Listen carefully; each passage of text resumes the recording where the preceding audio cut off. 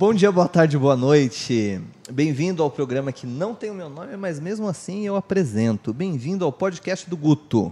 Meu nome é Felipe Vasconcelos e aqui à minha frente está o homem que dá um nome a este programa. Diga olá, Guto. Olá, Felipe, tudo bem?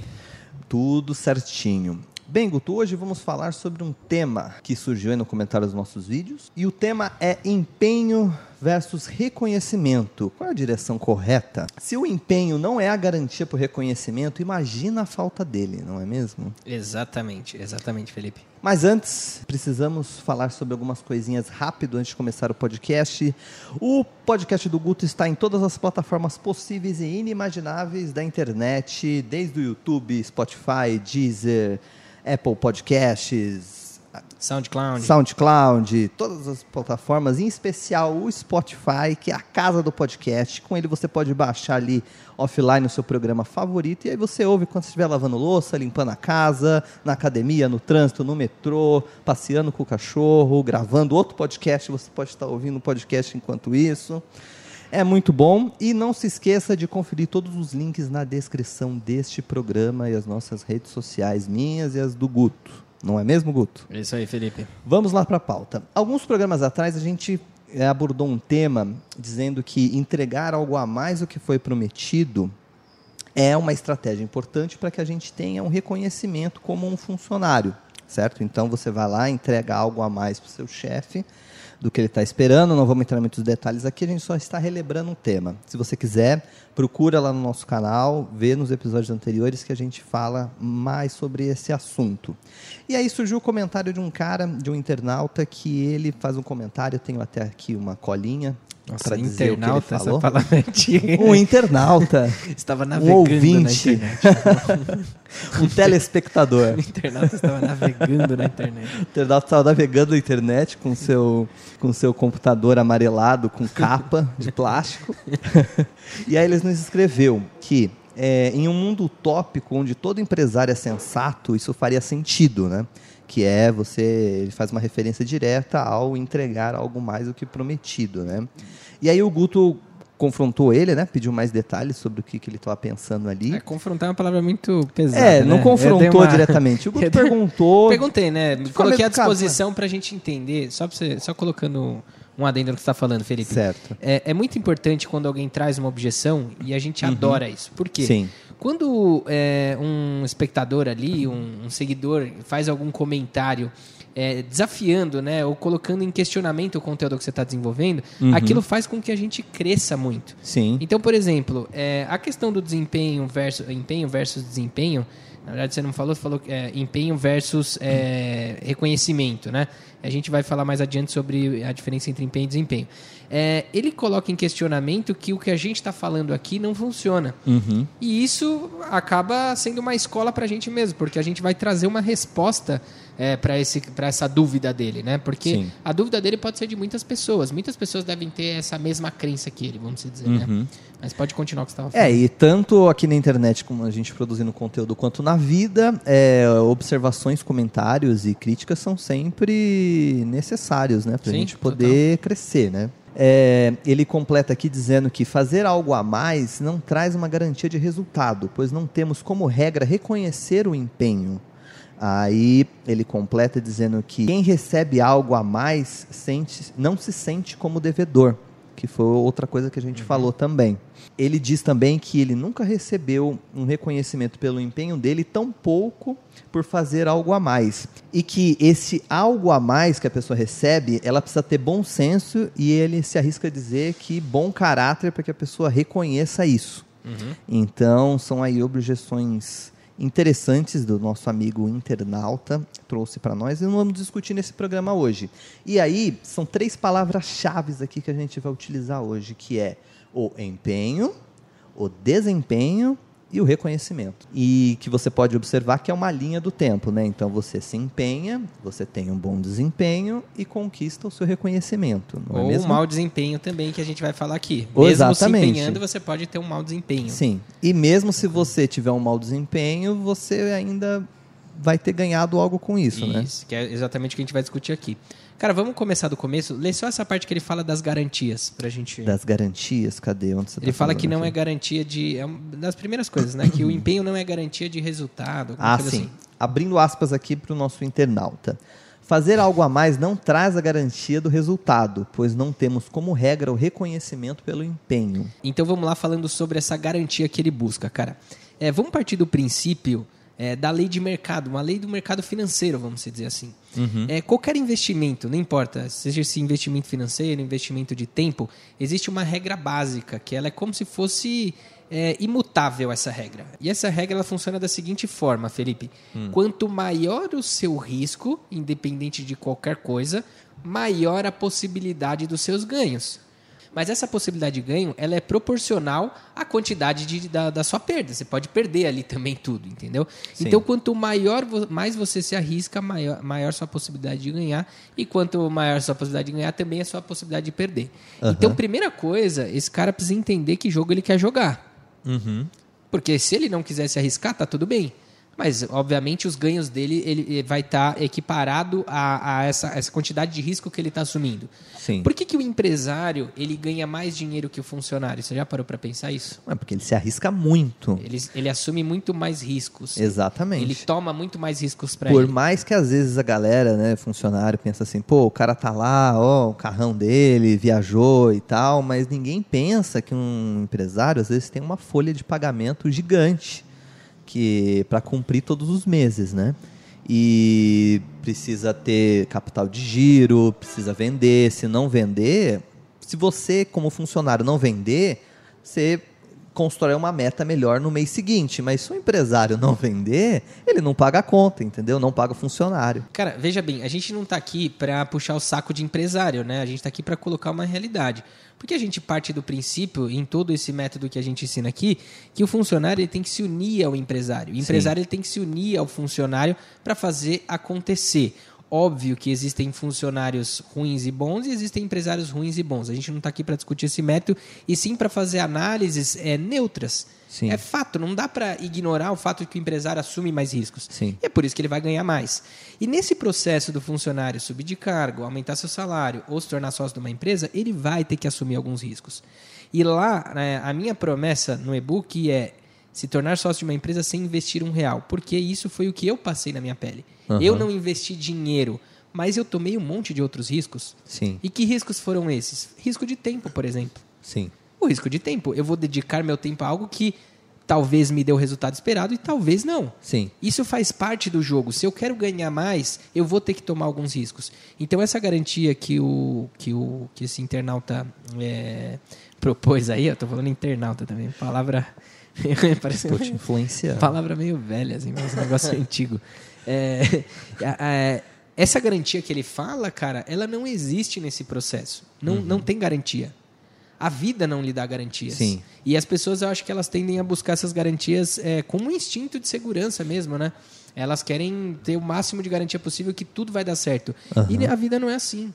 A vida não é assim. A gente planeja de um jeito e ela acontece de outro. Uhum. Só que como é que a gente vence essa luta, vamos dizer? É a insistência, cara. É tentar várias e várias vezes. Errar, analisar o que você errou e na próxima vez você tentar aplicar e fazer diferente, né? Tentar não, fazer. Eu não gosto da palavra tentar.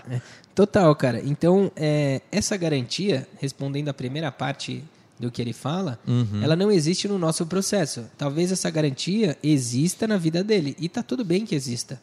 Tá tudo bem, não tem problema. Ninguém tá dizendo que o que a gente tá falando aqui é a verdade absoluta. Não. Mas as chances são que se ele buscar essa garantia para o resto da vida dele, ele realmente não vai conseguir alcançar nenhuma dessas 3 coisas que a gente propõe aqui. Sim. Porque para alcançar qualquer uma delas, você precisa assumir alguns riscos. Sim. E esse risco, como eu falei para você, só reforçando, talvez não seja dinheiro, mas talvez seja tempo.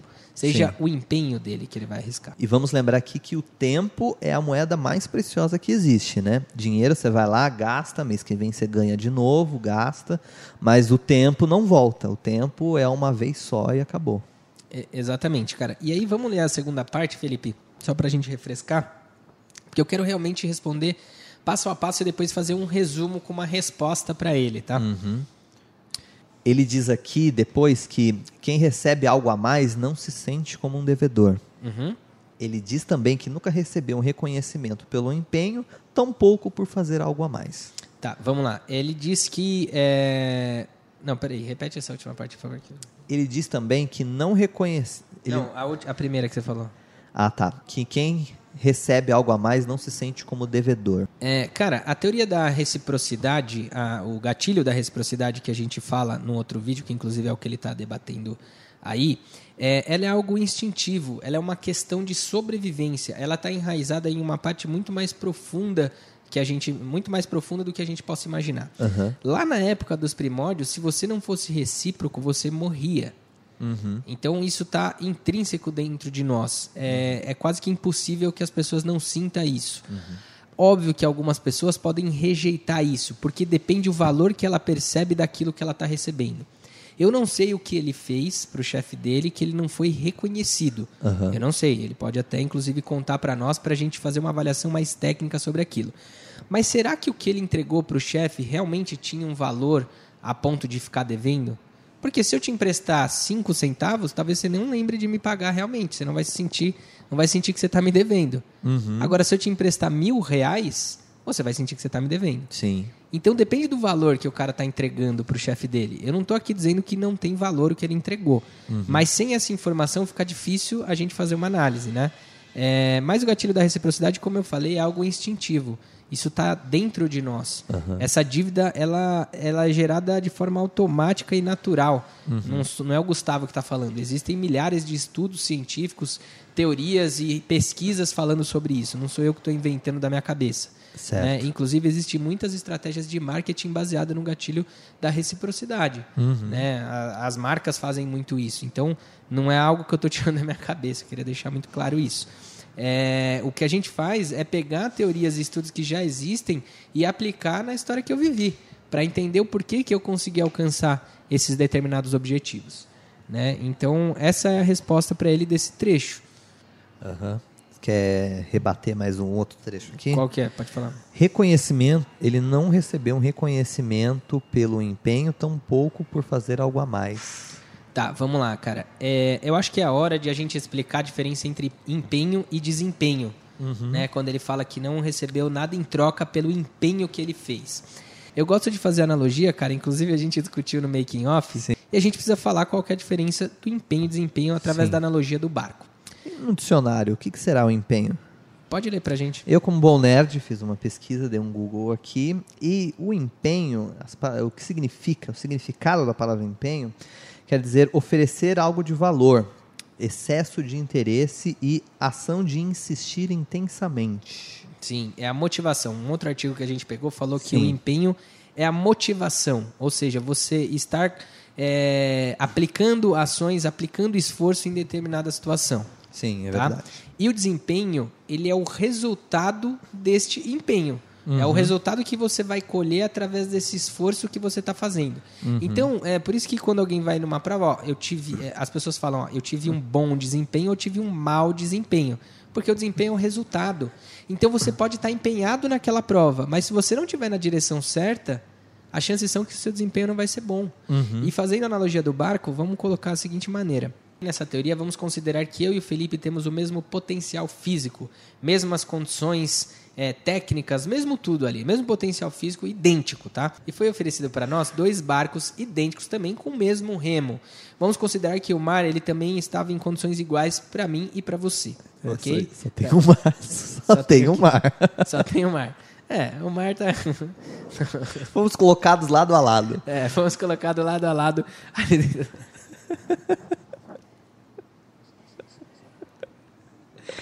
Ia ficar meio complicado. Eu no Oceano Atlântico e você no Pacífico. Vamos lá, então, colocando a gente no mesmo mar. Deixa eu botar essa parte que você não vai me zoar, não. Pode pôr isso como final. Beleza. Então vamos considerar que foi oferecido para nós 2 barcos idênticos com 2 remos idênticos, 2 pares de remos idênticos, e a gente está ali no mesmo mar navegando com as mesmas condições, ok? Certo. E aí falou assim, olha, vocês têm que partir do ponto A ao ponto B. Vamos dar um exemplo aqui. A gente tem que sair do Brasil e chegar na Europa. Certo. Só que não te deram mapa nenhum. Não deram mapa nenhum para você.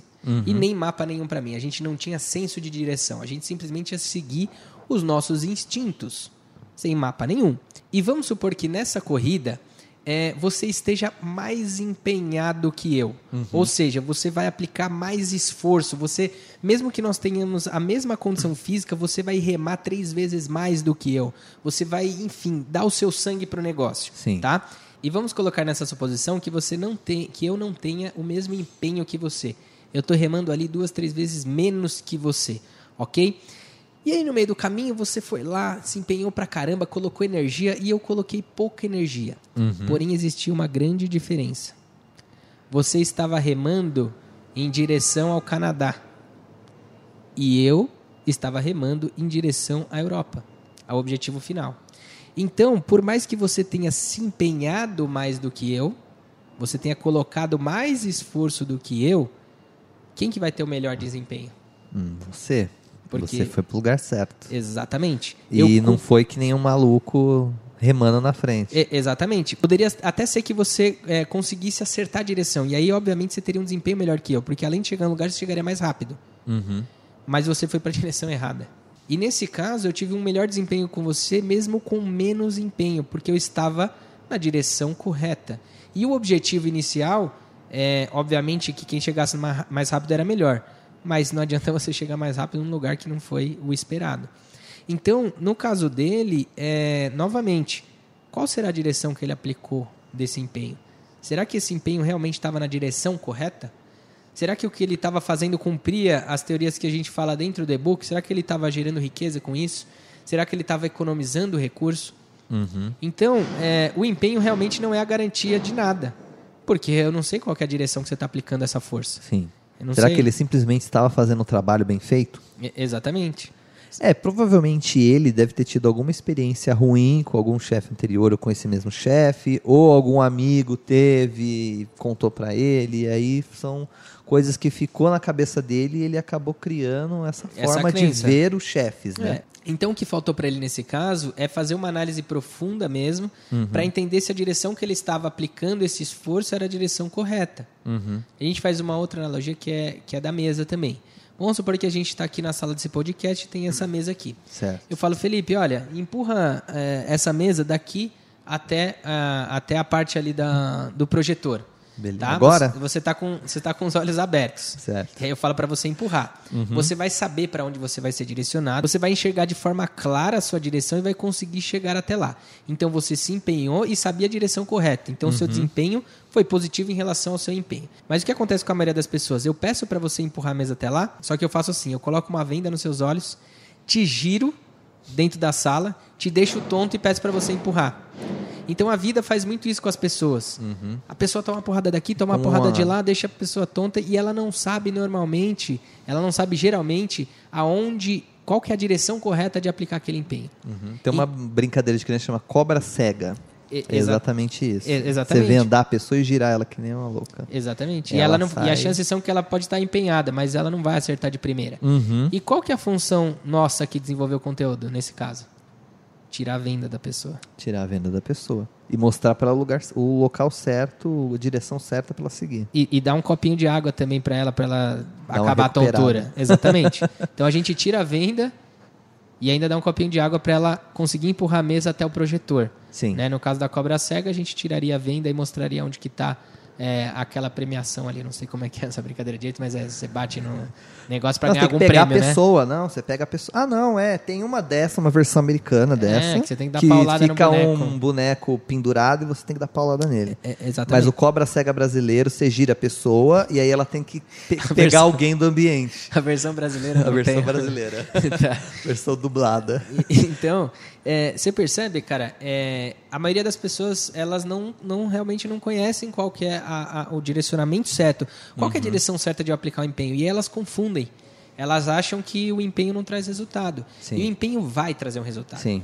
E aí, só voltando, mesmo que você tenha ido lá para o Canadá em vez de para a Europa, você concorda que você teve alguns ganhos? Sim, eu consegui treinar, consegui melhorar meu condicionamento físico e estou viajando, entendeu? E ainda conheceu o Canadá. E aí eu conheci o Canadá, olha só. Não conheceu a Europa, mas conheceu o Canadá, que também é um belo de um país.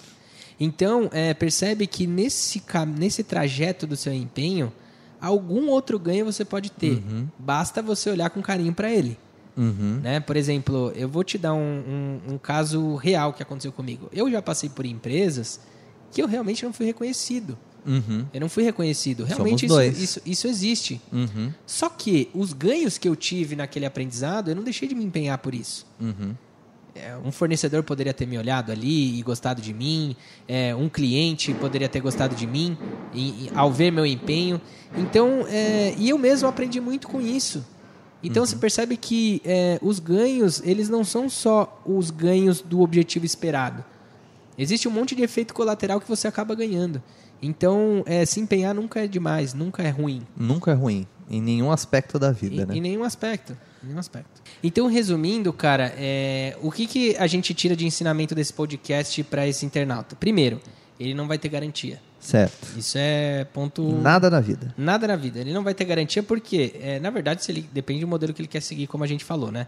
Ele pode ter garantia, mas se ele quiser muitas garantias, ele não vai ter muitos ganhos. Sim. As garantias vai ser proporcional aos ganhos. Até, inclusive, se você for...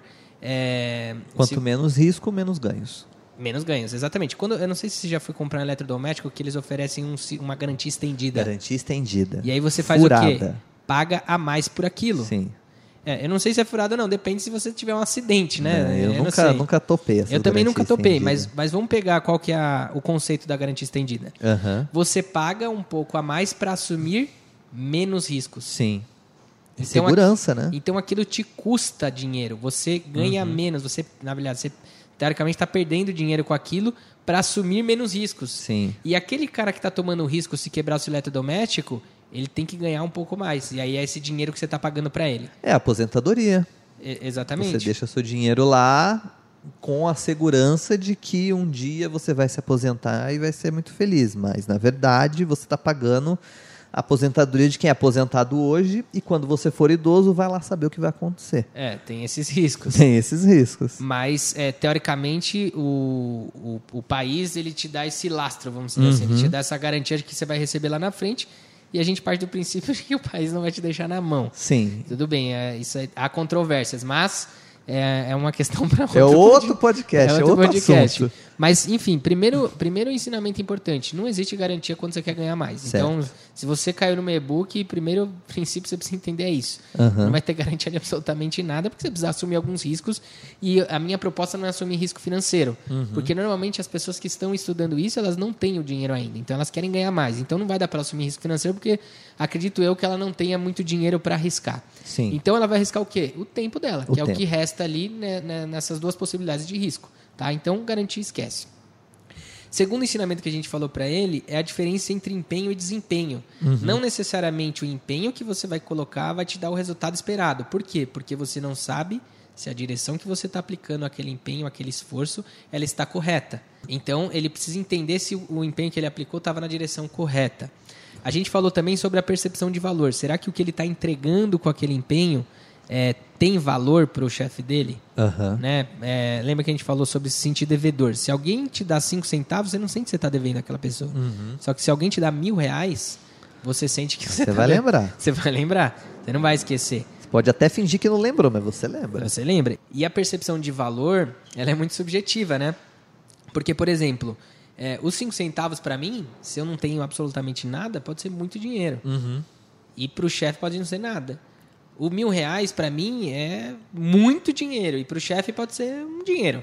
Então, precisa entender se o que ele está entregando tem valor percebido não só por ele, mas pelo chefe também. Eu não sei como o chefe está olhando aquilo que ele está fazendo, né? Depende. E sempre tem que fazer aquele exercício, como a gente falou aqui, se aquilo que ele está fazendo está gerando riqueza ou economizando recursos, que é outro fator importantíssimo também.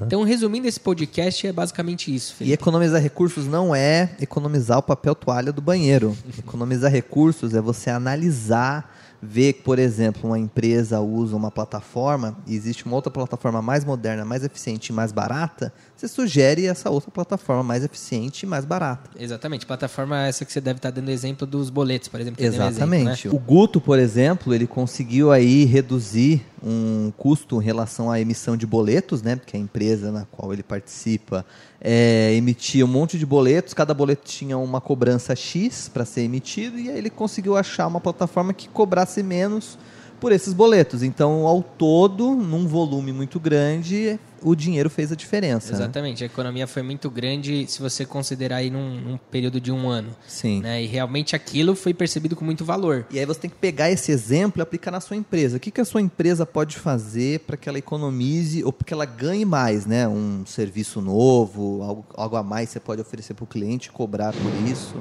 Então é isso mesmo, cara. Tem que fazer esse exercício o tempo inteiro, Felipe. Exato. Bem, finalizamos aqui mais um programa, o podcast do Guto. Não se esqueça de nos seguir em todas as redes sociais, nos seguir em todas as plataformas de podcast possíveis e inimagináveis.